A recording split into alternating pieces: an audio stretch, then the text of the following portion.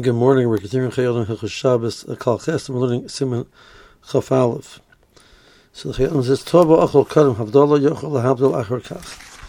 The Mishnah points out that this is lavdaka if a person made a mistake and ate, even a person intentionally ate before Havdalah, which he's not allowed to do.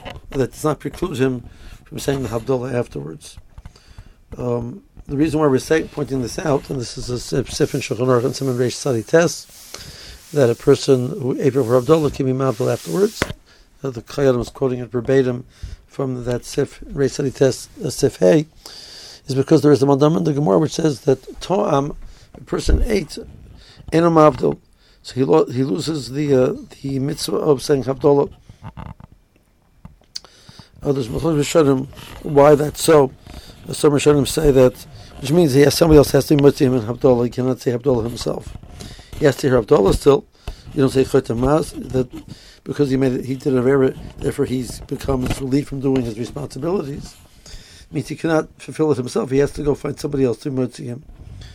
So there's machlokes Rishonim what the logic behind that shita is, whether that's a kanas for what he's done wrong, and therefore we give him a kanas that he cannot do it himself. He has to have somebody else to be mitzvah him, or actually that's the Rishonim in Mesechtes Pesachim. This is a Gemara Pesachim and Kufvav. So that's the approach that the Rishonim say over there.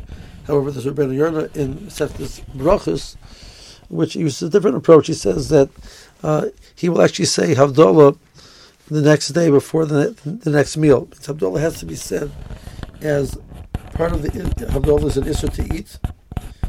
And part of the way we show the Havdalah is by saying it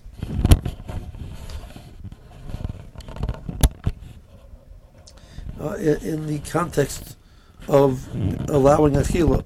So since he ate already, so that doesn't show that. So he has to wait till the next day where he'll be ready to be eating his next meal, and he'll say Havdalah at that point in time. And that's the opinion which the Gemara says. So the Chayil is saying we don't pass him like that. We see Havdalah as a freestanding concept, not in conjunction with the meal according to the Rabbeinu Yonah's approach. Like we mentioned before, that Havdalah is not a hakdama to a meal. And according to the Pshat, it's a kanas, therefore he has to have someone else to be much of them. The Rishonim say that the reason why the other Mandamar says that doesn't work is if Yod Shmei Koina, if they're not allowed to say it themselves, they would not be able to use Shmei Koina either. So this Mandamar in the Gemara says no, that obviously Chazal did not want the person to be left without ability to say Havdalah, therefore they did not give him this kanas. So that's the two approaches which we find in the Rishonim. We paskin that a person who ate is able to say Havdalah. That's not included. We do see, again, from this, how seriously Chazal took the issur of achila before Havdalah to the point that we have a havamina to argue that one will lose the ability to say Havdalah due to the fact that the person ate. We don't find other mitzvahs like that. A person not allowed to eat before Kriya Shema. If he ate before Kriya Shema, he doesn't lose the mitzvah of Kriya Shema. But over here, the achila is considered to be antithetical to the concept of the mitzvah, which is possible.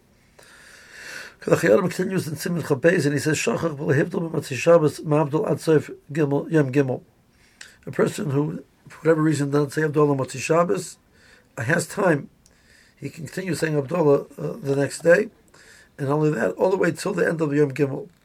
So, which means by Shkia at the end of Yom Gimel, Tuesday afternoon, Tuesday evening, when the Shkia comes, he can no longer say Havdalah. But until that point in time, the person can say Havdalah. The Gemara says, because we look at the first 3 days of the week as in some ways being understood as like the after the effects of Shabbos.